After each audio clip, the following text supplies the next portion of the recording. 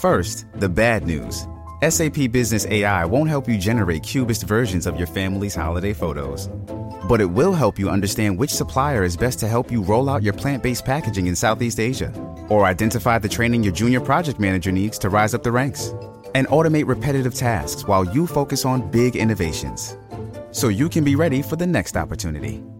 Revolutionary technology, real-world results. That's SAP Business AI. Does Monday at the office feel like a storm?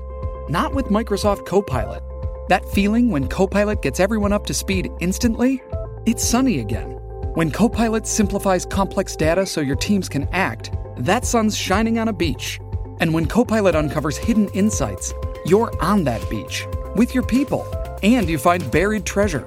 That's Microsoft Copilot. Learn more at Microsoft.com/AI for all.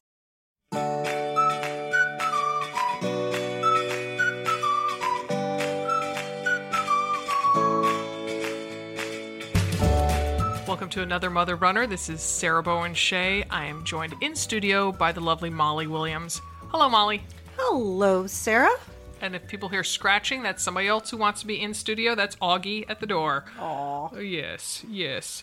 So we are sweaty, fresh off a workout. We went to, what was it called? Friendly Fire. Friendly Fire. I always want to call it Flow Rider. That's a different one, isn't it? That is, Flow Rider is a yoga class at the refinery. Oh, that's right. And funny thing is, I got dressed in cycling clothes about a week ago Friday. And I was like, yeah, I'm going to go to that midday spin class. Because I was emphasis on I thought it was a joke on rider, like Flow Rider. Mm-hmm. And oh, no, the emphasis is on flow. It's a yoga class. It always makes me think of being on your period, doesn't it? Flow Rider. For that special time of the month, we have Flow Rider. But we went to Friendly Fire. Friendly Fire, yes, we did, which is a hour-long group strength class. Yeah, for people that aren't real bouncy. That aren't ready to be they have a class called the Burn, and it's much harder. So get it, Friendly Fire versus the Burn. But it's still pretty hard. It is. But I'm still sweaty. Yeah. I took it relatively easy since I haven't been doing much in the way of weights, but after your last podcast, I want to get back into that. I know. I did a bear crawl inspired by Dimity. Really well. Oh, thank you very much. It was a brown. Where are the blueberries? It was a brown bear crawl. It wasn't quite a grizzly. Look at. But I'm going to do that more of the weight training stuff after I finish the cycle for training cycle. Yes. Which I'm on week 7. Yeah, very good. Okay, yeah, for Anchorage. Yep. Half marathon. Yep. Speaking of bears. Yeah. So on the drive, when we go to Friendly Fire, you pick me up, and on the drive there, you taught me a new word, Molly. You taught me... Oh, prama. So, drama. Few things better than one of those. Yes, so Eleonora is a senior in high school, and it's Prama time. Mm-hmm. And so we had Prama over the dress. So we went to Nordstrom. She found some dresses she liked, but not the one. So I said, well, just order some stuff online. Order some stuff from Nordstrom because it's easy to return. Just order a bunch of dresses, try them on, and we can return them. So she orders a bunch of dresses, and she picks out the one she likes. It's beautiful. It's light pink, kind of a champagne pink. It's a bit of a ball gown. It's tight around the bodice, spaghetti straps. It's very, very pretty. Everything looks great on her because she's 17 and everything looks great on her. And her skin is really firm. Yeah. She doesn't look like she's got an 18-year-old baby in the middle of her abdomen like I do. But anyway, so everything was great on her. She picked out the dress. We're good. And then I noticed this other dress around. I'm like, oh, you need to return that dress. Mm-hmm. And she's like, oh, well, I ordered that one from another company, and I only had 7 days to return it, and I can't return it. Oh, no, she did not. Like, yeah, right. I'm like, okay, well, you need to either pay me for that dress or, I'll pay for the one that's more expensive, but you're buying that other dress. I gotta say, I think that's generous of you, Molly. And she's like, well, it's not my fault.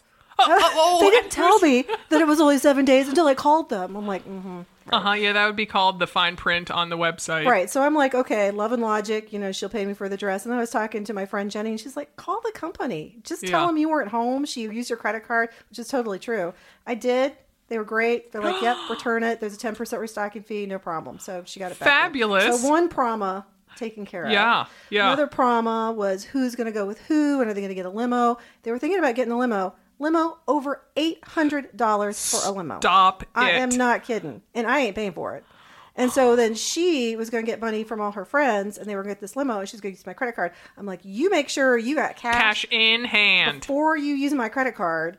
And then there was a change in like who was going with who. And so then the whole limo thing's out, which is great. We're going to drive her. I think I'm going to find a fancy mustache, a good cap. Make sure I'm prepared. Get some bottled water. You ready, my lady? Yeah, exactly. Make sure I can embarrass her really good. So that was the other promo. But I think we're on the home stretch, a week from Friday. And $800 just for a regular run-of-the-mill limo. Like not... I bet it's from right down the street. There's that limo place right down the street from me. I couldn't tell you. I think it was like more if it was over 6 people and maybe that's what they were looking... I don't know. I couldn't tell you. But it wasn't like a Humvee or something. I don't think so. Now, my friend Matt has a friend. Matt knows everybody. He has a friend that does everything. So Matt has a friend who does own a limo company. And so Matt called his friend to see what his rates were. And he does have Humvees and stuff like that. Over $1,000. It was $1,100 to rent one of those.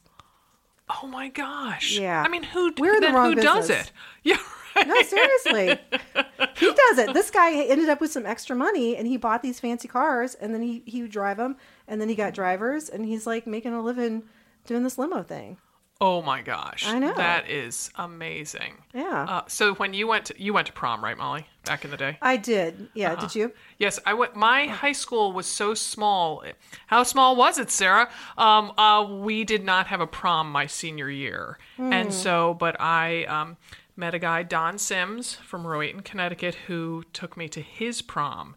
And it was a parochial school. And I was the only person there who didn't attend the school. Oh, no. But that's Yeah. when you had that cute Laura Ashley dress, Oh, right? I did. I had the most exquisite dress. The 80s and Laura Ashley. Oh You my young people, you don't know what you're missing. It was a pale pink moire taffeta.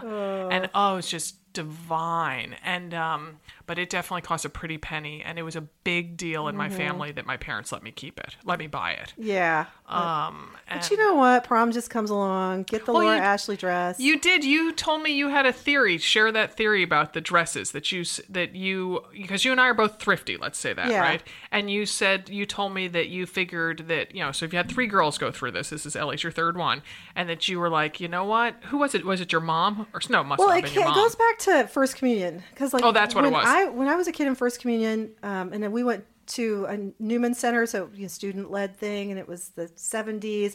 I took First Communion in an orange jumpsuit, I think, and I had like the You white. look like you're a convict. Yeah, I think Did you have ankle shackles on? it had embroidery, and I had the white thing over my shoulders, and that was my white garment, like they do for baptism. Like a lobster bib? No, you know what I'm talking about. You're Catholic, the long scarf that goes around your shoulder, and I decorated it with like symbols of baptism, and it was. I don't know what you're talking It about. was but the 70s. You're saying like what priests wear? A vestment, almost. Well, it was just the Investment it for was like lay a long people. Scarf. We're digressing. I need to move on with the story, or we will be stuck for a while.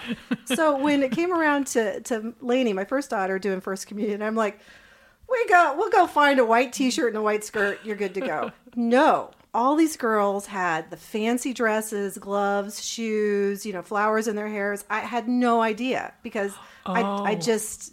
And did Lane indeed have a T-shirt and a white skirt? She did. Oh, shoot. Oh, and actually, that she's was still a in therapy. redo because the first outfit we had was like mostly white. I'm like, it's got white in it. And then the First Communion teacher's like, no, that's not going to cut it. So, yeah. And she doesn't let me live it down. So then my aunt said, they went through First Communion. The kids, my kids didn't want to do it. I mean, they didn't love it. Let's say that. It was always a little bit of a chore getting them there. She's like, get them whatever they want. She's like, take them to Nordstrom, buy them the fancy First Communion dress, get them the shoes, get them the flowers, get them the gloves, get them the purse. Just, go ahead and celebrate it. And I did, and it was so much better. I mean, the money's gone, right? Yeah. And so the same thing with prom. It just comes around once or twice in their life. Just go ahead and celebrate it. Spend the money. Don't worry about it. But don't have 2 prom dresses. That's the moral. Don't have 2 Because you prom are dresses. not a, No. Marla Maples bride. No, You don't and- have one dress for the ceremony and one for the reception. Yeah. Not in our house. And thank you, prom girl, for returning the dress. 10% restocking. I'm cool with that. That's fine.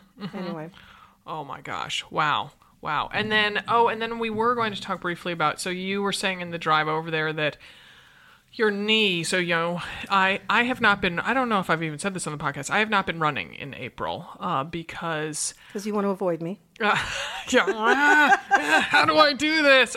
No, because I have a twinge in my ankle, in my heel that I guess I talked about with Dimity last week. And so I've taken the month off. And so, then you were talking about how when you go out, you're like, oh, what's your knee going to do? My knees. And there's that trepidation. Yeah, they're still sore. I think low-grade arthritis. I get out the door. I've been doing all the workouts. I have mild to moderate pain kind of the whole time. Sometimes ramping up a little at the end, sometimes not. But it's not sustained pain. So after I'm done, I'm not having swelling in my knee the rest of the day. And I feel okay, and I can still walk up and down stairs. So I'm just going to keep going, and just a little at a time. And on my alternate days, like where you can run or you can do cross training, I'm trying to do cross training and spinning to get off my knees, and all I can do is take one day at a time. So I'm optimistic, cautiously optimistic. I wish I had the knees that I had 10 years ago, but that's all we can do, right? Water under the bridge. Water under the bridge. Yeah. So but you talking about that trepidation really struck a chord with me because my ankle, it's not my ankle, it's the bottom of my foot, and it's actually sort of both my feet a little bit, but more in my left. And when is the day that I'm going to say, okay, today's the day I'm going to go out and do it, because I feel I've been stocking up all this, I've been banking all this time of not running. And so when do I say, okay, today's the day that I'm going to see if that worked, and that if it didn't, then I'll be like, oh, now I have to start I'm all the way back to square one again. It's chutes and ladders, and there I go squealing down a chute. But you are 100% pain-free at this point, right? Oh, I am 99%. Yeah. Okay. Yeah. And you're aiming for May 1st. Well, yeah. And the thing is I'm headed to Eau Claire next week, and I can't decide whether, I had been really excited to run in Eau Claire. I love running in a new place. I want to scout it out for our retreat next year. And then I'm like, well, I could just do other things while I'm there. So I don't know. Well, you could give it a try, but you can't go 6 miles. Oh, I'm definitely not. No. Maybe you should just try a run walk and rent one of those bikes or something. They probably have those there. Well, and I'm staying at a hotel the first night, the Lismore, which is where there's going to be the headquarters for the retreat next May. And I'm thinking, well, they must have a gym. So to be able to be at a facility that has a bike right there, and they probably have weights. So I don't know. I'm going to take it as I come. As I told you yesterday, I just felt like there was some fundamental shift, and things had been feeling good, but yesterday I just felt normal. Good. Like there was just I don't know what it was. It was like I don't know. It was a deeper sense than I typically have. So good. Anyway, yeah. All you can do is take it one day at a time. Yes. Yeah. Cue the one day at a time. Yeah. I haven't watched the remake of that. I found the first time around was kind of depressing. And it wasn't my cup of tea. No. Yeah. So, so today's topic was suggested by Catherine Watson from Sydney, Australia. Thank you, Catherine. Because she was traveling this month, I think, so this podcast won't be in time to help her, but she was looking for advice for, quote, away races you have to travel to. So this podcast is going to be about how to prep for a race where you won't be sleeping in your own bed the night before, you won't be cooking your own dinner, you'll be maybe have traveled a couple time zones, driven or flown.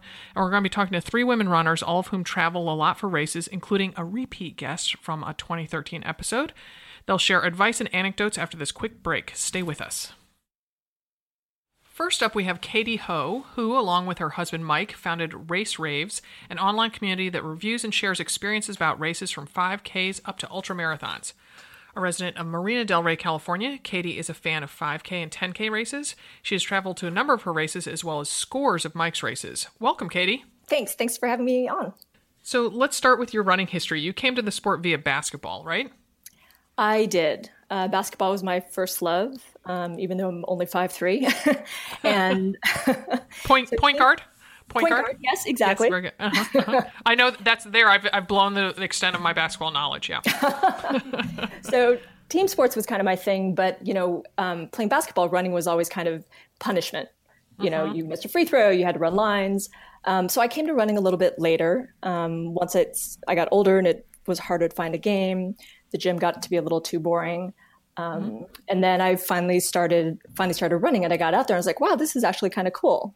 Running takes you to places you never get to. And we live in, as you said, we live in LA, and we're 2 miles away from the beach. So nice. Nice running paths out here. Well, good. Well, I played basketball in 8th grade. I was the worst one on the team. Oh. Yeah, I was the center. I was terrible. And my glasses got broke during a game. Anyway, it was a whole thing. But no. I know, it was awful. But I got fouled, so then I made my free throws. That's my one your little claim to basketball fame. claim to Nicely fame. done, Molly. Yeah.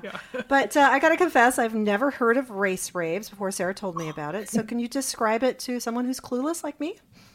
Yeah, so the easiest way to think about it, I think, is it's like a TripAdvisor, except for races. So we wanted to build this resource. We have a database of thousands of races, and we help people. Our goal was really to help people discover the best races around the world. You can not only find races, so it's more than just a race calendar, but we also have reviews, so you can actually read actual finisher experiences. What was the course like? Was it how were the medals? What was the spectator support like? The communication, and so it's really that was the genesis behind it. As we got more into running and traveling and discovering all these really cool races. And then you can also create a free profile to track your past and future races. So not only the races that you run, but if you have races you've heard about that you want to run, you can create a bit of a wish list. And then if you write reviews, some people actually use it as a running journal.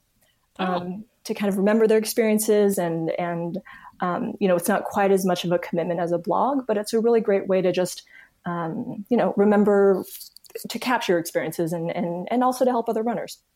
Mm-hmm. Mm-hmm. Do you have a point system, like, 5 stars or anything like that?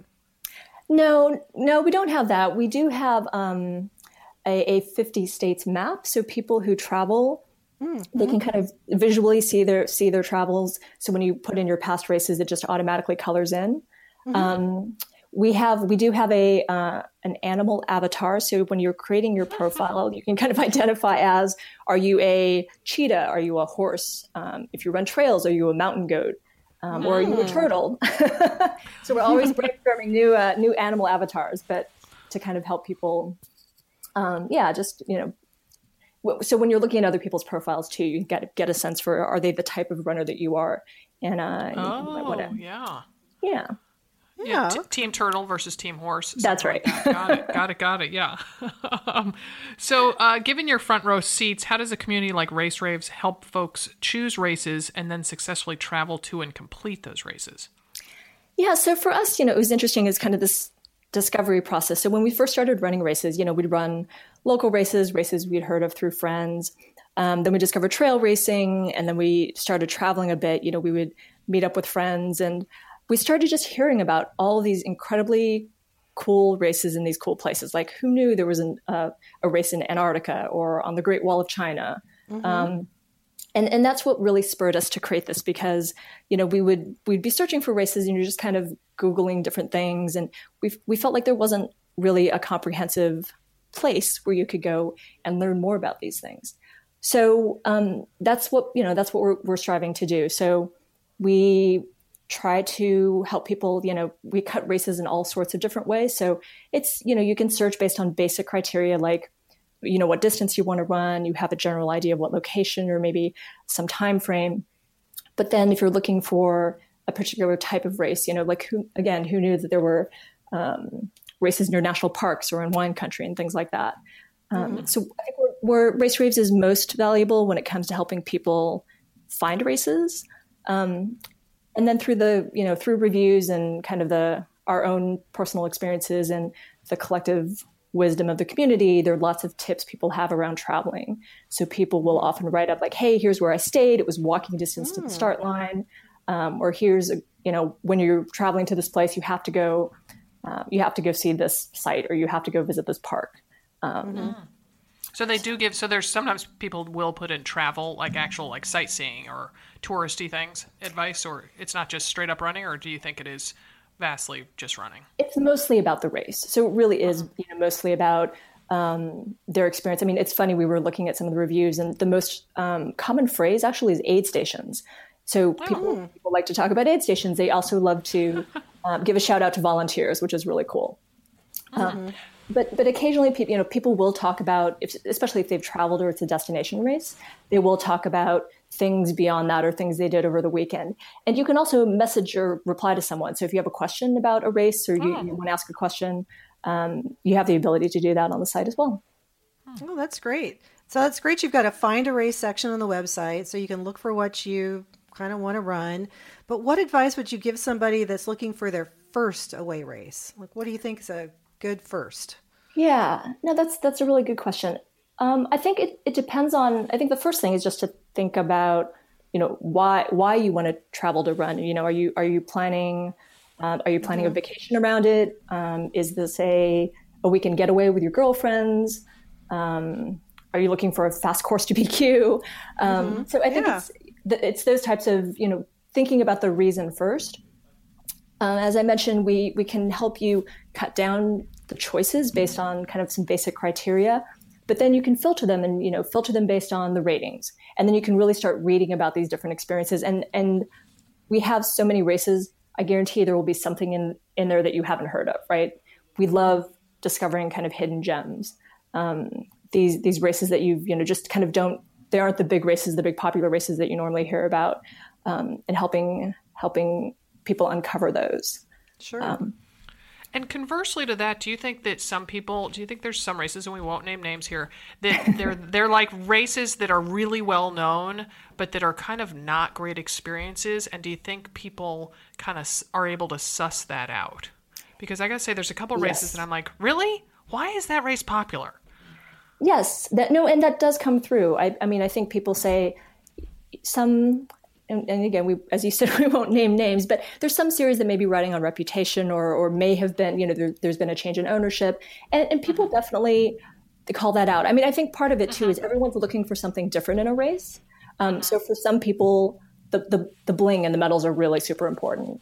Right. For other people, they just want a really well-run race where you can tell that runners are producing it, right? The thought that goes into, again, the aid stations, the porta potties, the post-race festival, that type of thing. And one of the things we discovered is that there are so many races and not a lot of time. And so we really want to help people find, you put so much effort into training for a race or traveling to a race, we want to make sure that your expectations are set in a way, right? It would suck to go to a race and just have it not really be what you thought it would be. And so that's one of the reasons we wanted to bring the finisher experience into it. Right. Because I think about, I daydream about going to do the Paris Marathon. And then, but I'm like, what if I don't like it? Because it's not like I'm going to go to Europe for several races, know? So so what are there like several kind of away race snafus that people continually mention on your site? Do you feel there's common kind of, hiccups that happen? That doesn't often come up in reviews, but I think that generally when you travel to a race, everything is, your body can be kind of out of sorts because you're not sleeping well based on the time change. Sure. You're not eating what you normally eat, or you're trying to find something familiar. We've certainly heard stories of people, forgetting to pack the basics. Like a good friend of ours forgot his shoes, and had to buy some at the expo and break them in on race day. And another tip we've learned, and particularly on trail races, this may not be just away races, is no toilet paper in the porta potties. So we always take a roll from the hotel and stick it in our gear bag just in case. Good tip. Do you think there is one element of a race that people don't often consider until they get boots on the ground? Maybe just the toilet paper and. I think food and nutrition. As I mentioned, right? So I'm the kind of person who I'm like planning my next 2 meals as I'm finishing the one I'm having. And so when we travel, will scout out local restaurants and make reservations in advance for carbo loading the night before, because I just don't want to have to worry about it when we're there. And we're vegetarian. And it may be really crowded too with the race going on. Yeah, exactly. Good idea. Also pre-race meal, I'm kind of picky about what I like to eat. So I have my granola, and then I have this certain non-dairy yogurt that I like. So I've been known to call grocery stores ahead of time. You're that kind of person, Katie. Yeah. Mm-hmm. Do you take your oatmeal with you? Yes, I pack whatever I can, and then if there's certain liquids and things that I can't take with me, then I'll try to make sure I know where to buy it. Because I got to say, for me, that is probably the trickiest part of an away race. And it's funny, I hadn't thought of it when I was putting together the notes for the show. I just so vividly remember being in Big Sur in this nice hotel room. And it was back in the day when I would get taken to races because I was a journalist, and being like, how do you make oatmeal in a hotel? Can I, cause I actually don't know how to make coffee because I'm not a coffee drinker. So I didn't know how to work the coffee machine, and could I just boil water? And then, how to find a Trader Joe's in Monterey, California, and all this stuff. And, right. And it was, I guess that was 2010. So maybe I don't know. I guess I didn't, maybe I had an iPhone then. I'm not sure. So, it was just, oh my gosh. And then sitting in the room, what do you got feel like? And I've just kind of gagged on way too many dry bagels, right?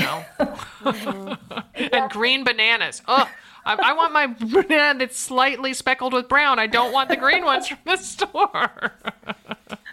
Do you bring your own nutrition too? Like aid stations, I find they usually tell you what they'll have, but there's like a certain flavor I like, or I completely pack my own Goo energy gels and pack more than I'm going to need, because what if I lose some of them? And then Molly and I, do you remember, Molly, when we did Vancouver, BC, and I was so excited because they were going to have chews at the two of the aid stations. It was a disaster. It was a catastrophe. And by the time we got there, people had taken entire packs of them, opened them up, thrown them everywhere, had like one or two of them, and then dropped them. And we were not everywhere. We were not at the back of the pack, and we weren't at the front. We weren't at the front of the pack, but they were gone, and they were on the ground. And I remember thinking, like, well, that one doesn't look like it's been stepped on, And so definitely, trying to bank on that is, I think, not a good move. They also ran out of water at the beginning of that race. Yeah, and they ran out of cups. I feel bad because we liked that race, but they ran out of cups. And I remember in Stanley Park at maybe mile 24, people were just, there were people at the water stations, and people were holding out their cupped hands. Yeah. Like, it was like hot. A UNICEF ad. Yeah. It was, and people were just passing out, and their bodies everywhere. Yeah. There was carnage. and then we got to the end of the race, and you get this little brown paper bag that literally had like a dry bagel and some peanut butter in it. I mean, I was like, I want some food. Well, that brings up a point that I hadn't. And I was thinking all the bags got taken by the half marathoners who finished first. I don't know. I don't think they prepared for us. Yeah, I don't know. It was. I think. Katie, you can attest to this because you've traveled internationally. Do you think that that there are different standards or expectations, I guess I should say, in different countries, and that because Molly and I have raced 2 Canadian marathons, and I feel that in Canada, they expect racers to be more self-sufficient. And I mean that in a very positive way, that I feel that in the U.S., there's kind of since we're such a litigious society, that there is overcompensation for, allowing for everything. And so it's sort of like you almost feel a little babied in a not good way. That's a good point. Mm-hmm. Yeah. And I think internationally too, the foods and the drinks can be different.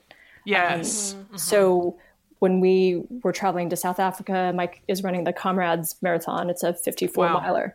And when we were reading about the aid stations, they talk about things like biscuits. And he's like, I'm not having a biscuit on the course. Or hardtack. And that's a cookie, though, right? Yes. Like the English biscuit cookie? I think so. Yeah. And that the granola bars are a little bit different. The drinks are a little bit different.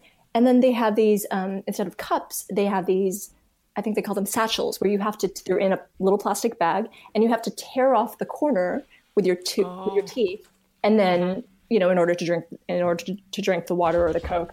So, it's definitely a different experience. Oh, yeah. Oh my gosh. And then I would be like, teeth are not tools. Teeth are not tools. Like, So, yeah, that's good to know before you start the race. So Yeah. you know Yes. what you're getting into. Yeah. You have to Yeah. practice a little. right. So from your experience or that of Mike, because I know that he has traveled to very far-flung races, what's the best piece of advice or two you'd give someone traveling to a race? I guess, one very practical one that we learned early on was to pack all of everything you need for race day in a carry-on and to bring it with you. I think Yep. we've always Advice. we've just been, terrified of having the airline lose our luggage and not having what we needed. So we always just pack that in a carry-on now, wherever we travel. But I think the biggest thing is really just like to not sweat the small stuff, right? If you forget something, you have a credit card, you can go, There you you go. can buy it. That's and right. to be flexible. And just the most important thing is to remember why you're there and to enjoy yourself. Traveling is we've just found it so incredibly gratifying, and the people we meet and the places we've gone to that we normally, we probably wouldn't have otherwise. It's been a great excuse to go to different places, and it's just kind of important to keep that big picture, I think, and not to with the small stuff.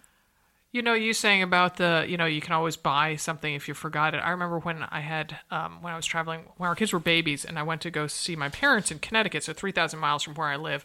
And my dad he's a fretter, and he was just really worried about it. And I'm like, Dad, they have Walgreens and Targets there in Connecticut. So if I forgot something, if I didn't bring enough, if I need a bib or, we run out of diapers, I can go buy them. So, Right.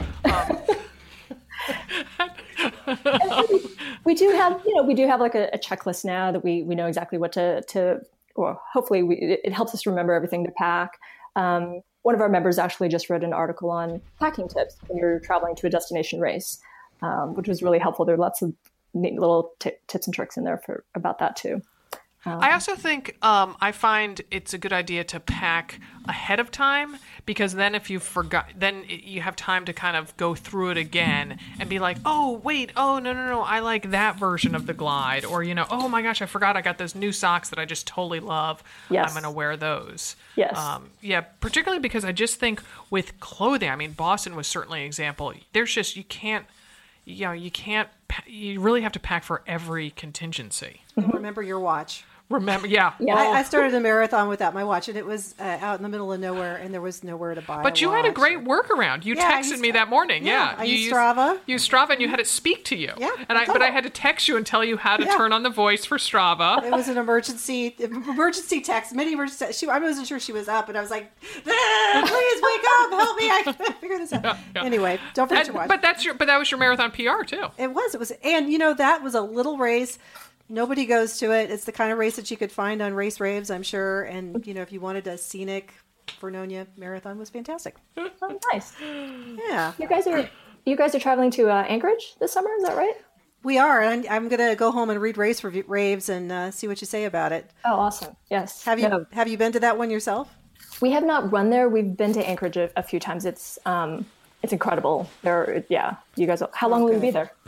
Hardly any time at all. Well, yeah, we get there super late on a Tuesday and leave basically midnight Saturday going into Sunday. Yeah. So, but we're having a podcast party at Skinny Raven downtown. Oh, nice. So we're very excited, and neither one of us has ever been to Alaska before. Okay. So, excited. Yeah, we are very excited. Bring in a bug spray. Yeah, bring in bugs, right? Yeah. No, that'll be great. There are a ton of great brew pubs, and you have to go to the Snow City Cafe.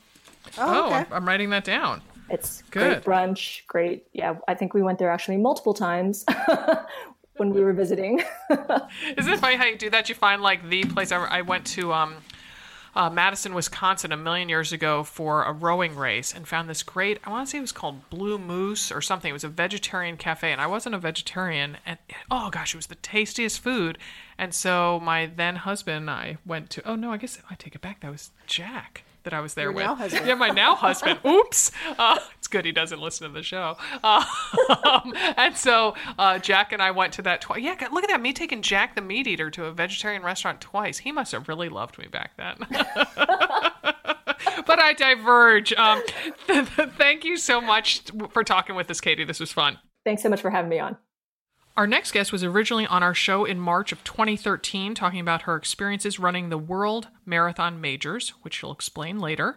In addition to traveling abroad extensively to run races, Sandy Borgman is a mom of 3 who lives in Glen Ellen, a suburb of Chicago. Welcome back to the show, Sandy. Thanks for having me. It's nice to be back.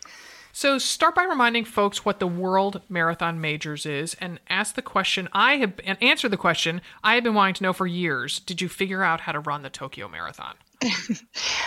So I have not run Tokyo. It's still on the list. Okay. I know. You know what? It came right on the heels of Boston 2013, and I just didn't have it in me to go to Tokyo the following year.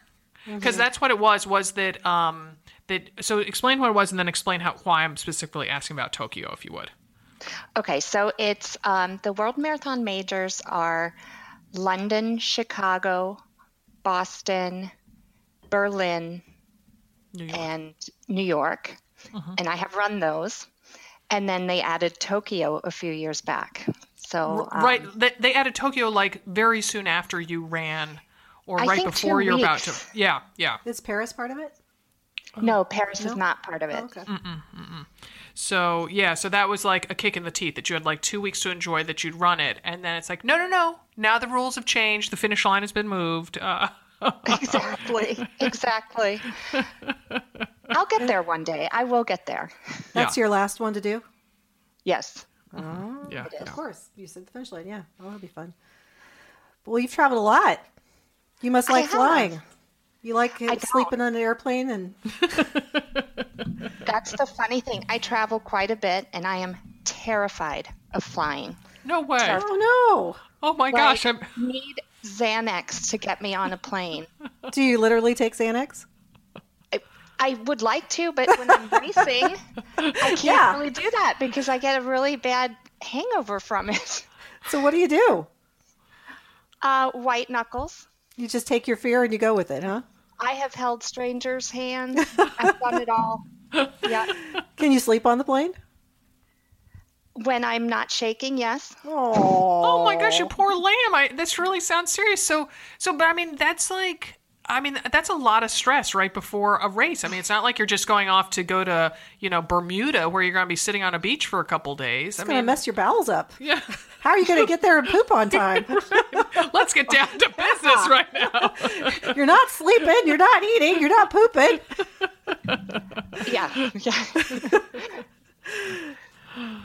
So, so how do you, then when you land, like, what are your, tell us, like, do you fly in, how much ahead of time do you fly in? Do you try to get on local time? All that stuff. You try. And that's the thing about doing these races so far away. It's, their time is an issue when you have 3 kids and, this is a big trip. It could be our vacation. So, you can't, that's very hard. I think ideally you get to the place 3 hours or 3 days ahead of time. Okay. But that's not easy to do. And I think the thing that I've learned too is that it's not a family vacation to go to a marathon. I think that's maybe nobody wants to be around a person tapering on vacation. That's a fabulous line. Oh my gosh.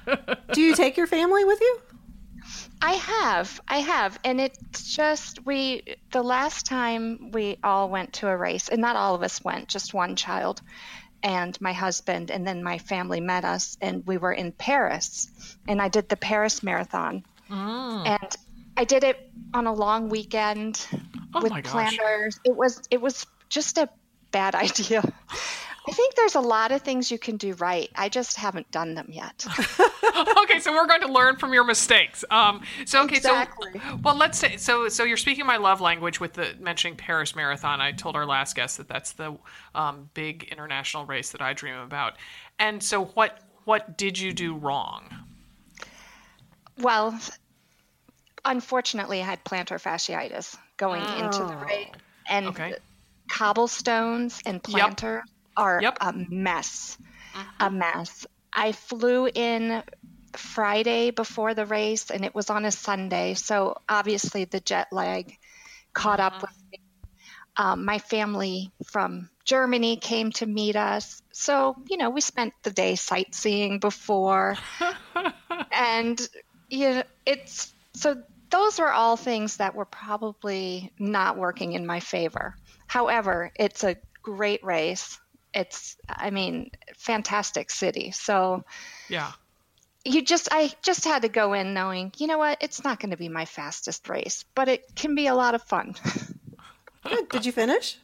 I did finish. Yeah. Good for you. That's awesome. Yeah. You had a lot going against you there. That's too bad. And then when did you? What? It was fun, and some of the funniest stories came out of that race. So. Okay, well, so you guys share at least one funny story with us then. This is probably going to leave me scarred for life. We, at mile 18, so traveling internationally, I had forgotten to bring Glide. Okay. And at mile 18, it was just, horrible bleeding, chafing. It was awful. And I see a tent and what appeared to be a man holding Vaseline. So I gosh. pull over and I just grab it and wipe it. Well, it was icy hot type. No. Oh, I didn't see that coming. Oh my gosh, I thought it was like foie gras or something. Well, you picked up your step, didn't you? Tears literally shot straight out of my eyes. Oh. Did they have anything for you there? Oh my gosh, a leather strap to bite on? My gosh. Oh. I just rinsed with water and, but that's one of the lessons in international races. You just think when you're running in the U.S., the people, they're holding out Vaseline. Right. Oh my gosh. We become accustomed. And just the way you fuel is different. There's no goo on the course, or sometimes it's not Gatorade. It's a different kind of drink, and that can really mess with your stomach. It's Burgundy or Bordeaux or something like that. Actually, the last 5K, I was having a hard time finding water, but they were handing out a lot of wine in Paris. For real? For Seriously? real. And they really drink wine during a race? Get a selection of red or white wine than it was to get water. During the race or after the race? During. Oh my goodness gracious. Oh my gosh, I love those French people. My gosh. Wow. So then do you typically, bring all your goo gels and and you carry water with you when you do international races, or no? I do try to bring my fuel and, some granola bars and things like that from home that I know don't upset my stomach. Uh-huh. I've learned it the hard way sometimes in a foreign city. Grocery stores aren't open on a Sunday morning, or it's not that easy to say, find something that you like to eat. Also, what I've done is I love that you can order just about anything. Like for London Marathon, I found what they were serving on the course, and I tried it out in training before I ever went to. So that I think was really helpful. It's just knowing the course and knowing what to expect. In Berlin, for instance, the cups they use are different than what we have in the States, so you can't really pinch them when you run. They're plastic. They're hard. They were like a harder plastic, and they would crack when I try to pinch them. No way. Oh my gosh. Wow. So it's little things that, we're just not used to when we're racing a lot over here. That's so funny, because our previous guest was talking about that when her husband did Comrades, they had to rip these little sachets of water open with your teeth, and so it's like, oh, okay, not just what fluid they might be serving, but in what vessel they will be serving it. Exactly. And it can, when you're going in, and Berlin was one where I really was hoping to have a great race, and it was, oh man, all those little things affect you. Yeah. Not having mile markers, but having kilometers. It's it's true, because what pace am I running? Right. That you mentioned that. Gosh, all these things I had forgotten about until guests start mentioning them. So I was trying to qualify for Boston at Victoria Marathon, which is in Canada. So it was marked in kilometers. And I thought I was on pace to do it. But I just suddenly was like, wait a minute, is a marathon 41 or 42K? Like, and then I just was, my brain was just scrambled. And so finally, I guess I saw a course official and I said, how many kilometers is a marathon? Yeah, exactly. But sometimes you just don't think about those things. No. How do you deal with changing time zones? It's really hard. And that's, you were talking about the bathroom issue. Yeah. We're getting to that question. Yeah.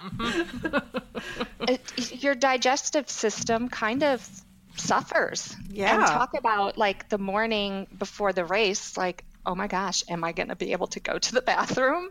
Right. It just adds stress. Do you take melatonin or fiber? I don't. I mean, no.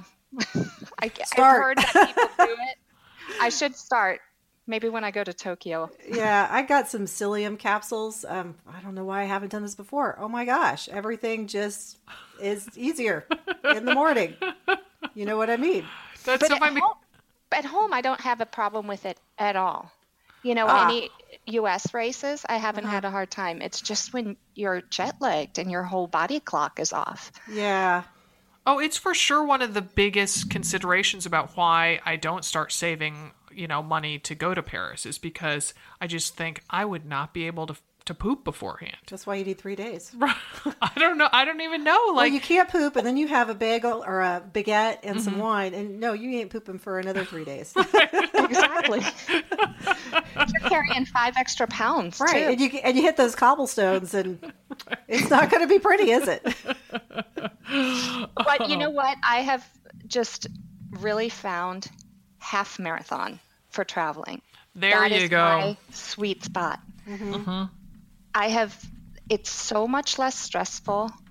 It's a great distance, and you can walk after comfortably. And you can get on the plane and you can go home. And then you don't take your family for the most part when you do the halves? You know what we did? We went to Iceland. We took my the family, goodness. and we ran the Midnight Sun Run, which was a half marathon. And we've done Italy and Wales, and the kids were there. And did your family run too? I also want to be adopted by Sandy. Yeah, I'm just going to say that. My husband will do a half marathon with me. He's only done one marathon, and he doesn't like it. But half marathons he can get behind, and he likes that distance. And for us, it's a great way to exercise on vacation, and nobody's too crabby. Oh, well, exactly. And also then, as you said, you can walk afterwards. As Molly alluded to, you can, if you have to get on the plane the next day, you don't, ask for, a wheelchair to get you on and off. And I almost mean that seriously.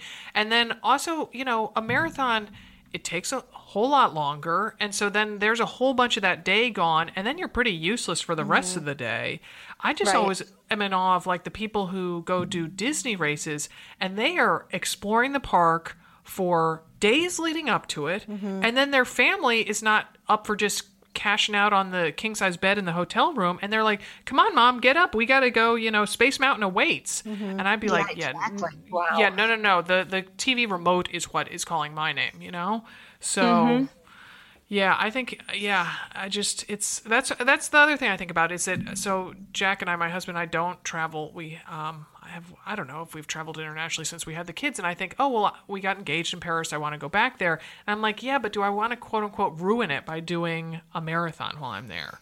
I agree. It seems like a lot. It's a whole 2 days out of your vacation to get that, done. It definitely is a lot harder than you think. And I've done 3 full marathons internationally, and the first one, I'm like, well, it was so hard because I was pregnant. Then the second one was like, well, I didn't fuel well, and I was trying too hard. And so I think the thing about the marathon, over 26 miles. There's so much that can go wrong. Mm-hmm. And then to have it be on an international setting, it's tough.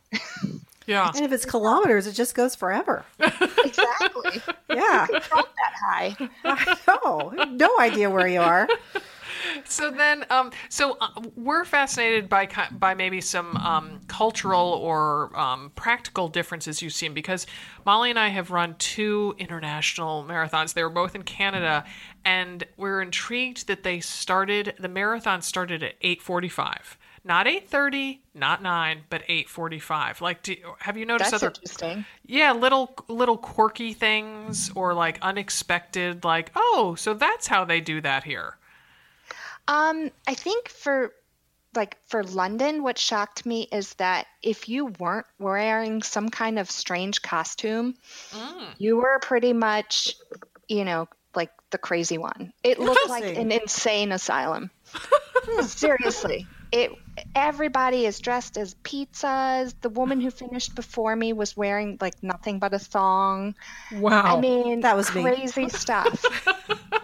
That's awesome. So I'm kind of, I go in, I'm like wearing my running gear, the fastest shorts I can own, and there's like a pizza passing me.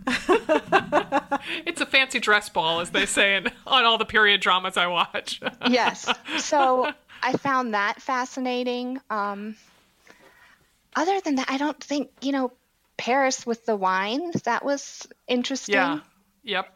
And it wasn't like in Chicago, the strangers that are handing out beer for fun. I think it was legit part of the race. Wow. Because there is that there is that marathon. I want to call it the Bordeaux or the what the is the one? Languedoc region. Yes. Yes. Mm-hmm. Where where wine is part of their top billing for the whole marathon. That there That actually are wine sounds stops. fun. I don't Because know. you're not racing. Yeah, but still, my stomach would just. Oh my gosh, I don't know. Good point. My Yeah. kids want to do the beer mile challenge, Oh gosh. where you do it. You do. I think you chug 4 times or something. Yeah, you chug a beer every every lap. quarter mile. Yeah. Yeah, they're betting I could win. Is that a little known fact I don't know about you, Molly, that you're good at chugging beer? Yeah, Wow. That's funny. I know. Oh my goodness. So then how do you, talk to us about that flight back from Berlin or London or Paris. Is it pretty, so here you are, a totally, terrified flyer, and, your legs must be cramping like there's no tomorrow. Well, Paris was the worst with the chafing because I flew home the next day Oh my with gosh. my daughter and didn't have Band-Aids that big. And so when my yoga pants literally fused to the Oh, stop it. oozing skin, and every time I had to pull my pants down to go to the bathroom, it would newly rip open the wounds. Sandy, you are bringing the best anecdotes ever. It was horrible. I'm telling you, it was horrible. Oh, that sounds So awful. that one was rough. At Berlin, I don't even, I think I felt okay after Berlin. You're just so glad to be done and going home. And then on the way home, I can have a glass of wine, so I'll sleep and not be scared. That's true. That's true. Oh, and what are the spectators? What differences do you notice? Obviously London, Berlin, Paris, they're all huge, but so when you've done some international half marathons, what differences do you notice about the spectators? Like, are they quiet? Because I've noticed when we've done Canada, and for Vancouver, which was the first one I did, I put my sports nickname Champy on my bib, and no one said Champy, go Champy, or anything Champy related. Whereas when I wore Sarah, I learned my lesson, and in Victoria, I put Sarah on my bib, and some people would yell Sarah. Yeah, in Berlin, the crowds were really friendly and were super sweet. I wore a skirt to run Berlin, and somebody even commented, like, "You're the best dressed runner out here." It was funny because I felt so flattered. I'm like, "Oh, my skirt, it was cute." But like the half marathons in Iceland, I don't even think we saw people half the time because of the time of the run. Sure. And because there's just really no people in Iceland. Right. Wales was a ton of fun, super hilly, but it was out in the countryside too. So you're kind of alone. Yeah, so you kind of just, it's different from, the major marathons like Chicago, and where it's the whole city closes down and everybody goes. Some of these half marathons that I've done are just, people don't even realize there's a race, and you just run it and you finish. Interesting. Yeah, more sheep than people. Yeah. So, all right, then let's close with what marathons or races do you have upcoming? My next race is Chicago Marathon. Nice. So I've taken a little bit of a break, and I ran 20 marathons in 10 years, and I think I burned out a little bit.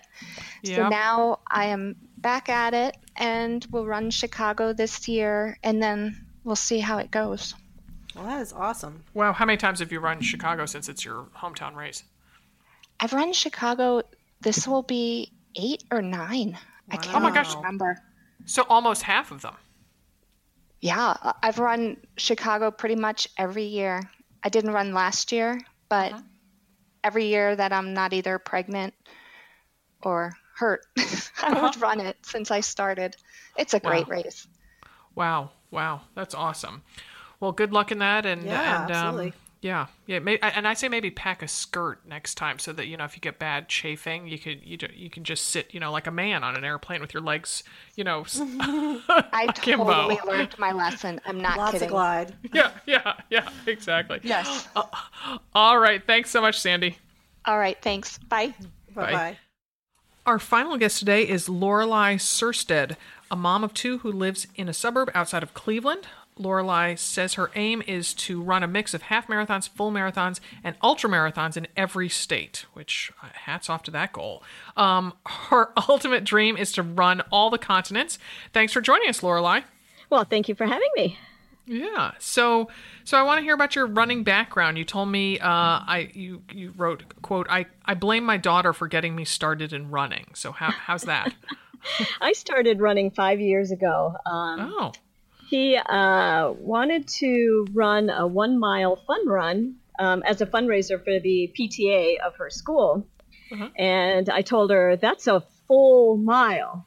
And she said, that's just half a mile, or that's just a mile. And I said, no, it's a full mile. And she said, no, it's just a mile. And she said, Mom, I really want to do it. So you can't say no to that. So I signed up. And we ran around the track, and that meant 4 times around. And by the 3rd time around, I was nearly on my knees crawling. And the other parents and other people that were spectating this event, they were giving me encouraging words like, you can do this, you've got this. And I did not know at the time that I would really hate hearing those words. So 4th time around, I ran it, and I did the best that I could, and then vowed I would never hear those supportive words ever again, and took up running. And I said, I will run the best I can, and I won't need somebody to tell me, you can do it. So lesson of that story is don't patronize Lorelei. She does not like it. Yeah. That was something I learned about myself at the time. I had no idea. Or patronize her because she takes off with it and is a champ. That's fantastic. That's true. Yeah, I didn't even think about that. Give her some crap. See what she does with it. 5 years. That's not very long. And you're doing all these races, half marathons, full marathons, ultra marathons. I know. That's what I think. I have done. You're a quick study. I must be, because I think in those 5 years I've done 144 races. Lordy. Oh my gosh. Yeah. Wow. Yep. Good for you. Oh my God. I can't even do the math. Oh my gosh. Wow. You are on the run. Then I'm just going to have to ask, because people might be, how old or young are you? I am 48 years old, and I started 5 years ago. Yeah, so awesome. we're not talking you're running these things on 25-year-old legs. No, these are old people legs. Wow. How are your knees holding out? Oh, I feel great. I feel Awesome. fantastic. There's nothing on me that hurts. And in fact, I was in a casual conversation with, I think, an occupational therapist. And she said that when you start running later in life, you tend to be nicer to the body. Those who have started younger have already abused themselves by the time they get to my age.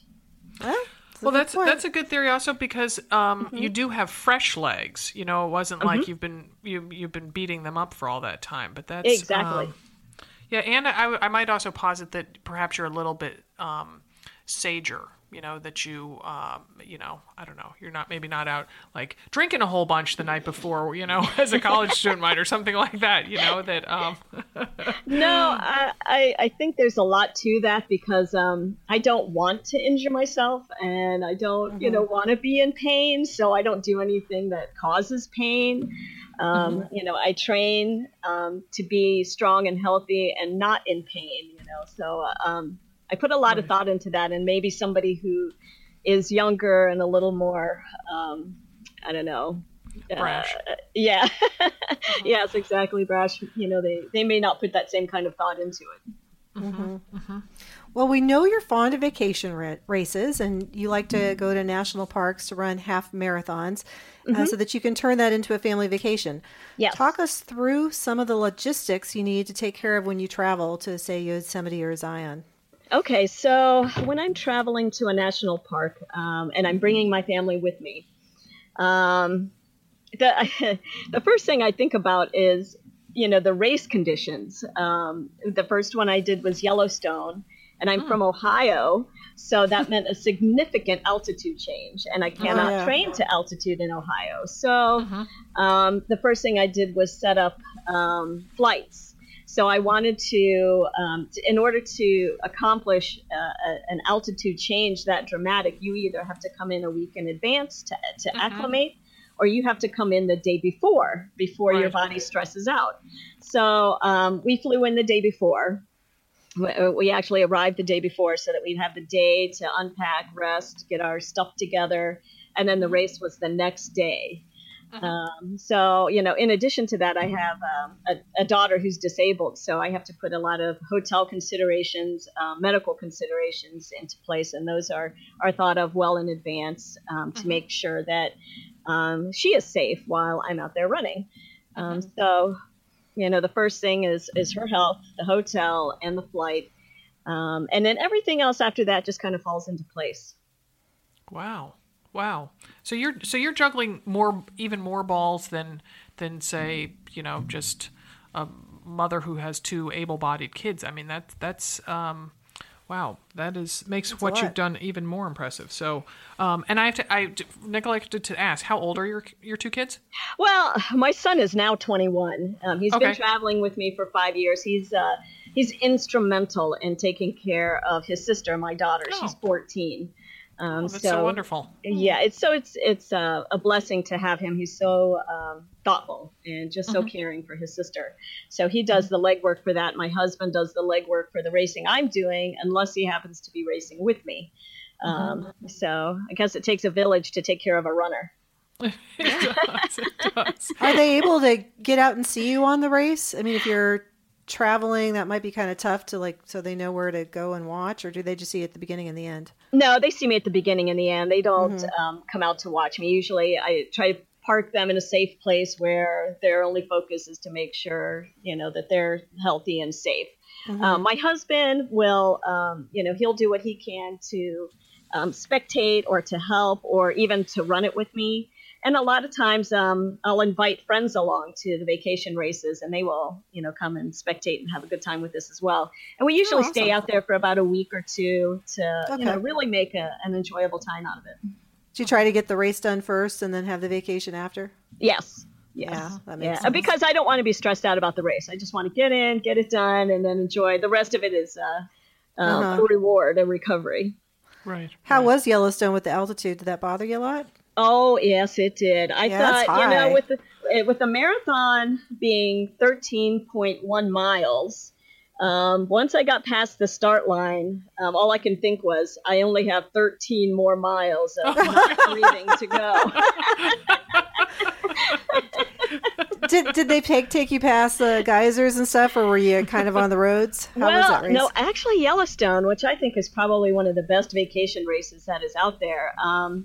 It went through backcountry, and so it went through bear country. Oh, yeah. And this race required that you had to carry bear spray. Oh, my goodness. Because you could run across bears.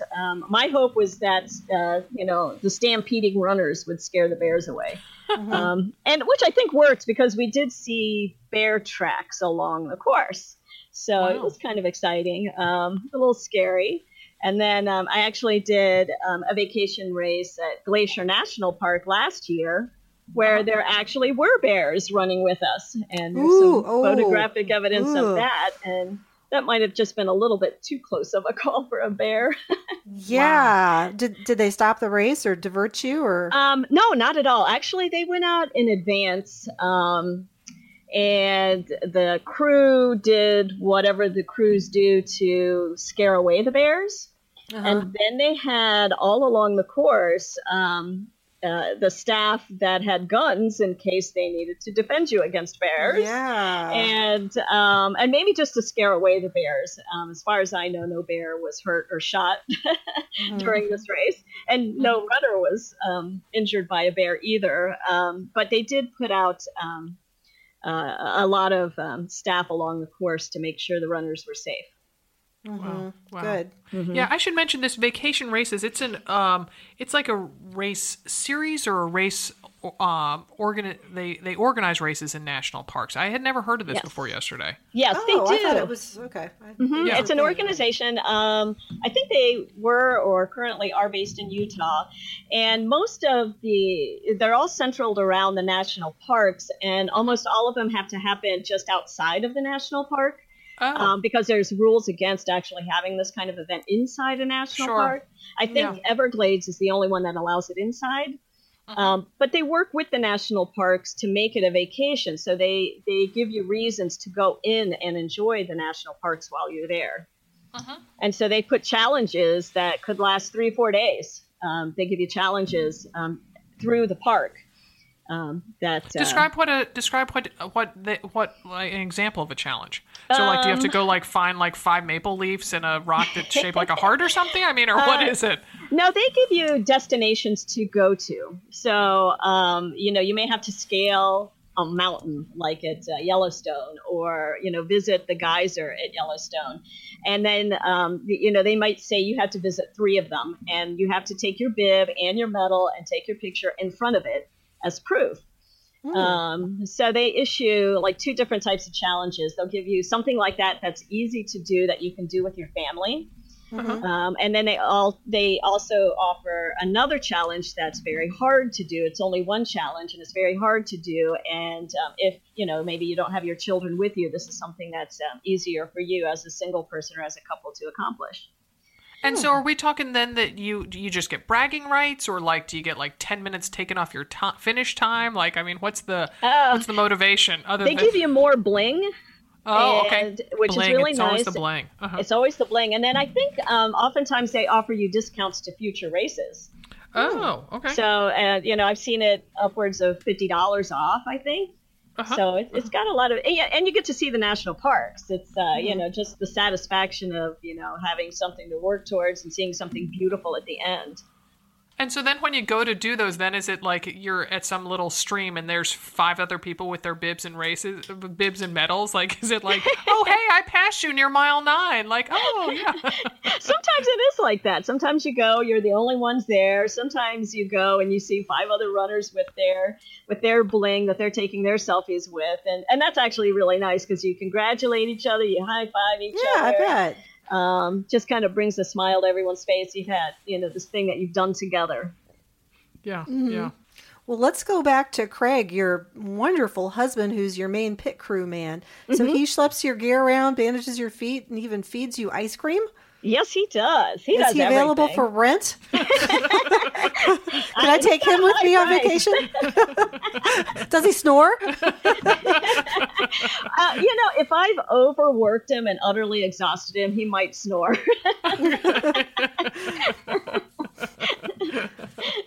He might even be faking it so that I don't wake him up and make him do something else. So how come he's so nice to you? You must be nice to him sometimes too, huh? I just have to say that he's probably slated for sainthood. I guess. He runs too, though, sometimes, right? Yes, he does. And then do you feed him ice cream? I do. I'll feed him ice cream. But, he has to say, I'd like some ice cream, and I'll go get him the ice cream. But for me, he just brings me the ice cream. So he really ranks up there as, just super sweet and super awesome. Yeah. Oh, that's so nice. Yeah. He needs to give a camp, like how to be a good husband camp. Do it with another mother runner. We'll have him lead. No other men will show up, but no. I was going to say, what advice might Craig give to other partners who are going to be traveling with their runners? Significant others? He is very good at predicting what I need. So I think that he would tell other, the other partners, just know what they need in advance. How do they run? What do they need? What do they want? And have it ready for them in advance. And then when he knows at the end of a race when I can't move anymore, when I'm sore all over, he just knows to pack up the things, carry the things. He just has everything ready in advance. Craig. Yeah, St. Craig. I don't think you can teach that. I think you either have Craig or you have somebody else's husband. Jack and John.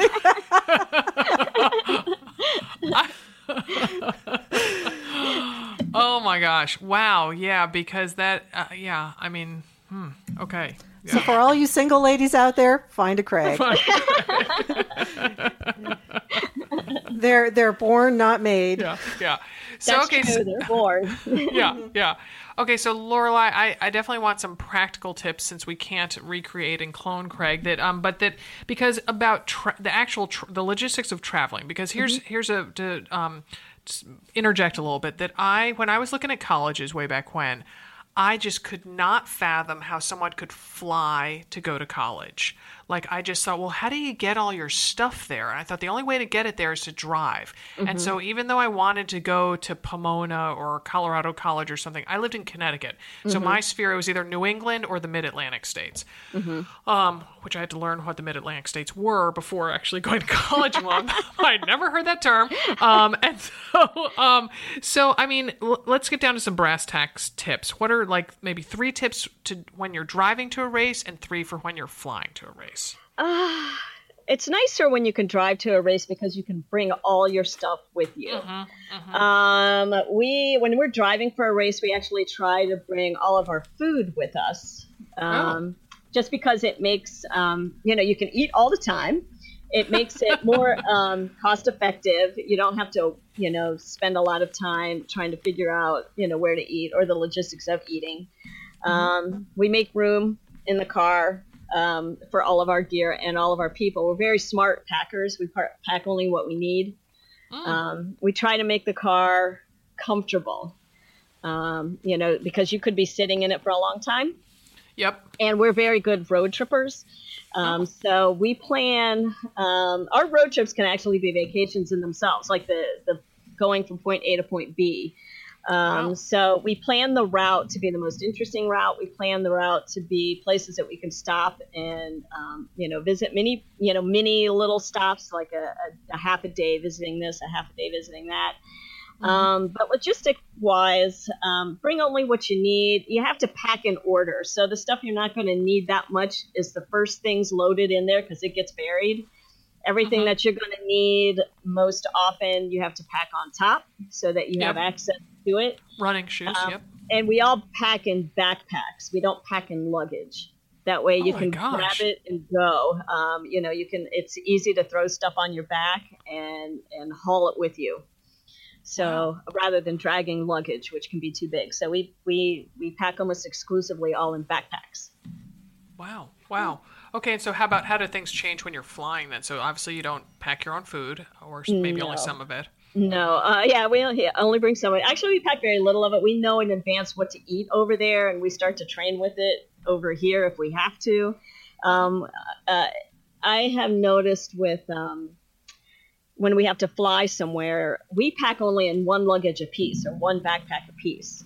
So we pack only in, all of us, even if we're not runners, we pack in running clothes because they pack smaller and they pack lighter. And they're easy to wash and take care of. So we know how to pack into just one luggage apiece.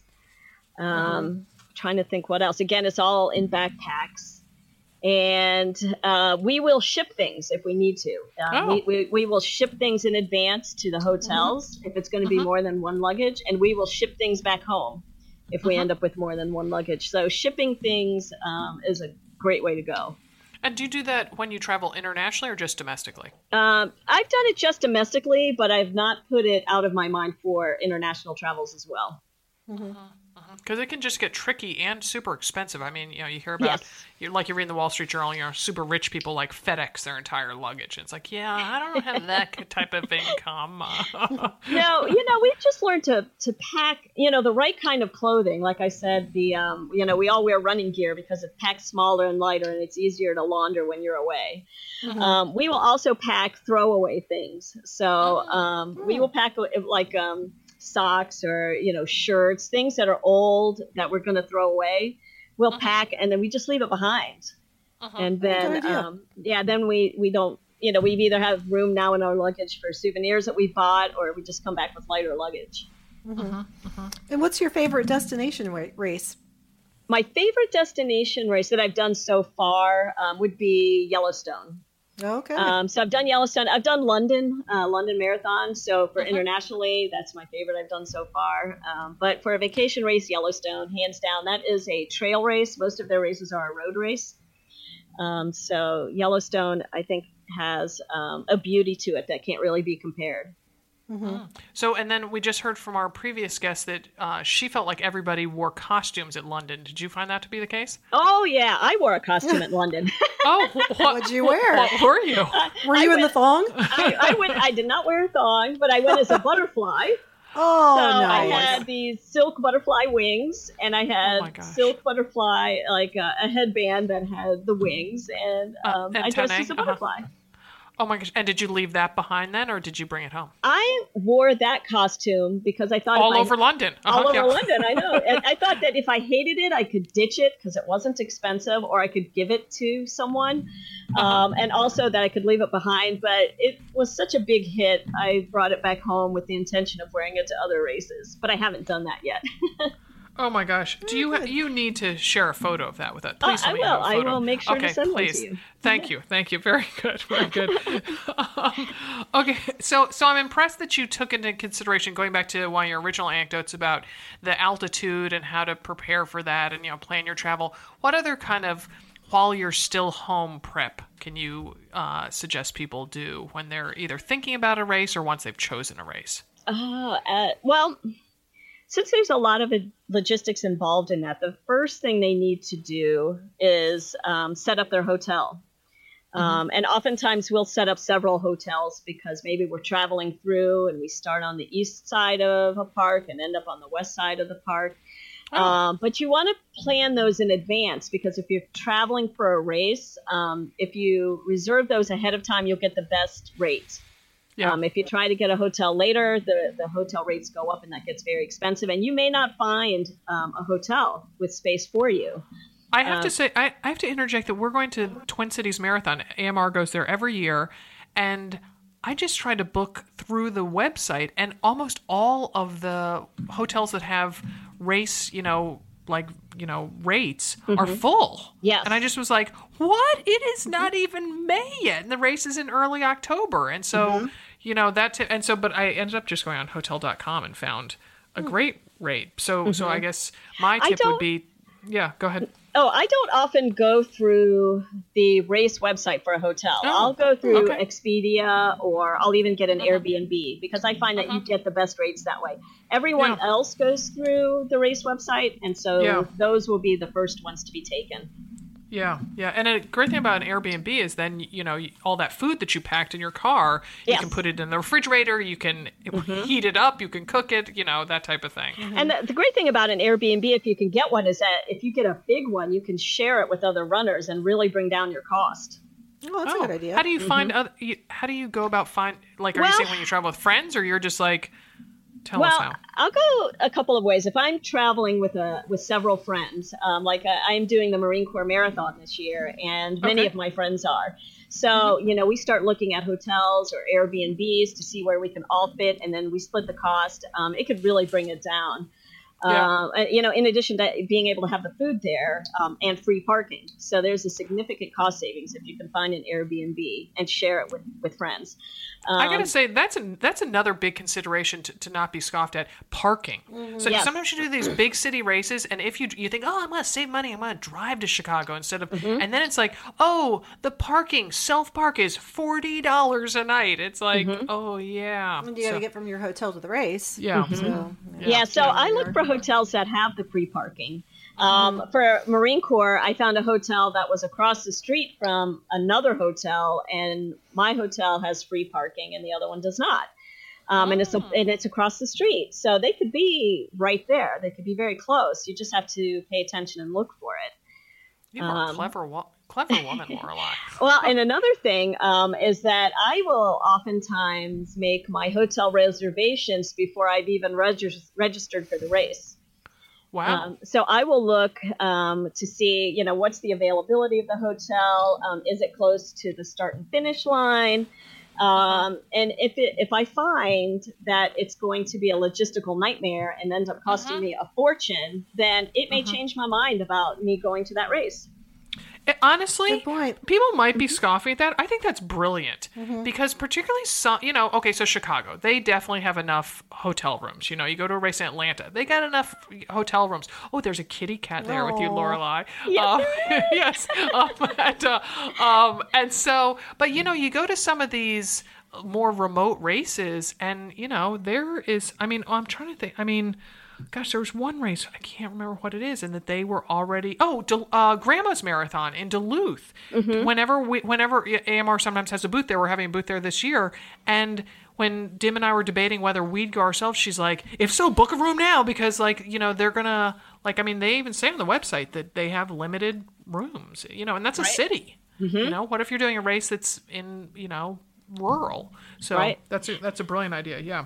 I did a race in Utah. It's called Bear Lake Endurance, and it's actually 3 races in 3 states in 3 days. Wow. And they had, at the time, 1 hotel. And so it is one of those very rural places. It's literally in the middle of nowhere. And so there are races like that where you don't have enough hotel space to accommodate the number of racers. Yeah. And also just in terms of logistically, because I think of something like Big Sur, where you already have to be driven, you have to get on the buses super early to be bussed 26.2 miles to the starting line. And, so that, how really you want to be up how much earlier? Or, like Disney races, they have, there are limited hotels, or the only, super expensive. So yeah, it's an important consideration. You have to look at the cost of the entire race before you decide to do that race. The transportation, the hotel, the food, parking, who's coming with you. Some races can really be expensive. I know that when we do the vacation races for the family, you're looking at thousands of dollars. And it may not change that much, even if it's just 2 of you going. So those are things that I look at prior to making my decision on whether I want to attend that race or not. Right. And so you don't bring your family every time. It sounds like to Marine Corps, they're not joining you.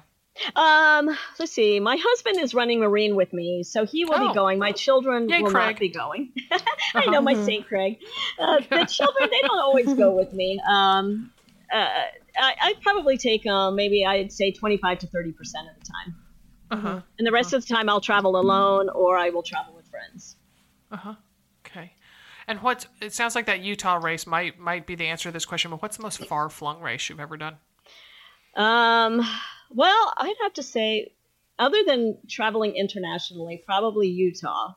That one in particular, because it's in northern Utah. We made a vacation out of it, so you're running 3 races in 3 days in 3 states. So so Utah, Nevada, yes. Utah, Idaho, and Wyoming. Oh, okay. Oh, all right. That corner. Okay. Yeah, that corner. And then in order to finish out the vacation, you almost have to travel 8 hours in any direction to get somewhere. So we traveled 8 hours south to visit, Moab, which is where Arches and Canyonlands is. Sure. So beautiful. So that's probably yeah, I'd say right that takes the cake. Yeah. So other than Marine Corps, what other races are on your horizon? This year, I'm doing the Flying Pig in a few weeks here. Oh, nice. Oh, you gotta go see Dimity and Coach Amanda. They'll be there. We have an AMR booth there. I'll take a look at them then. Yep. So that's that and the Marine Corps are the two marathons that I'm doing this year. And then for ultra marathons, my favorite is located here in Cleveland. It's a US ATF championship run. It's called North Coast 24. And that's where you get to run for 24 hours. Get to. I like your choice of verb. That's very good. Great. And that's my favorite. And it's also, 20 minutes from my house, so it makes it even better. Because you can always go home during that 24 hours. Oh, well, no. It's so St. Craig has a place to park until I need him. Oh, my gosh. Wow. So you can feed her ice cream. Right, yeah. That's right. So he parks here, and then I call him when I need him. If I forgot something to bring out, he'll bring it out. Oh, my gosh. So do St. Craig's friends just call him a total tool? Or I think behind his back he gets a lot of glares. I think other husbands won't let their runner wives near him. Oh, I know. I think that. I think I can see if some women are listening to our podcast like on a road trip, and the husband's just going to reach over and like turn it off and be like, "That's enough of that propaganda radio."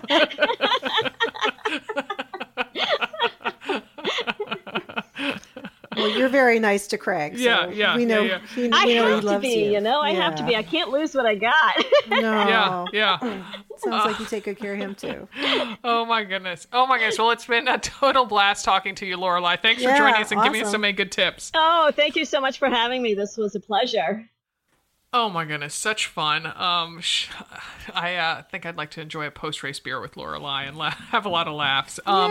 So you have someone in your family who's going to be traveling internationally for a race. I sure do. Lucille Williams is going to run her first marathon at the Vancouver Marathon. Yeah. I'm so excited for her. And we're hoping they have cups at mile 24 and shoes at mile 9 as promised. Absolutely. So she and her friend Zivi have been training for the marathon. Following a Train Like a Mother Club. Yes, they sure have. And they've been having a really good training session. And they are going to travel up to Vancouver. They've got an Airbnb. They're going to run the race. And they were going to go with Lucy's roommate who was going to run the half marathon. Okay. And then her parents were going to go, but she ended up with an injury. And so she's not, I think the roommate might still be going, but the parents aren't going. So I think the girls are going to drive themselves back and forth. But I don't get to be there. I know. Isn't that sad? Yeah. It's just too far to travel. It is a long way. A long way. And you should mention, so Lucy who has been on this show, who was a guest when we talked about running and kids and children. She's an adult, but she is your child. Yeah. And she is finishing up her freshman year at Western Washington. She is. Which is in beautiful Bellingham, Washington, and not too far from the Canadian border. No, she's got about an hour's travel to Vancouver, maybe. I think so. Yeah. So it's pretty close. Yeah, so that is not this weekend, but the following weekend. That must be May 6th. Yeah, I think so. So I'm really excited for her. So everybody send Lucy good positive vibes. She's going to be great. It is going to be great. She's going to have a huge smile on her face, that beautiful smile she has. Yeah. Yeah, she's a sweetheart. And so so now we'll have to get Ellie to do a marathon because Lane has done 2. You never know. Yeah. Could happen. Or has Lane done 3? No, Victoria and Eugene. Or did she? And Portland. She's done 3. Yes. Yeah. All right. Go Williams, girls. So, all right, well, let's hear what Dimity and the Train Like a Mother Club is up to. Hello, everybody. It's Dimity here in Denver with your Train Like a Mother Club corner. This week, I am coming to you from the corner of Heart Rate 1 and 01, Heart Rate 101. I wanted to read this awesome post from a woman named Emily, a mother runner named Emily, who is in the middle of week 3 of the 8-week program. And she says, just popping in to say that I can't believe I'm saying this, but I'm actually starting to look forward to these runs. I've always liked the idea of running, but every single time I've attempted to get into it, I find myself A, falling short of my goals, B, not enjoying myself, C, getting injured, and D, getting discouraged, but in the form of dismissively or even cheerfully claiming that I'm not really cut out for this whole running thing anyway. Turns out, she says, I just didn't have the right coach, program, or goals yet. It's probably a little too soon to claim any major victory, but I've loved reading about the journeys of others in this group, so I thought I'd share this little slice of mine.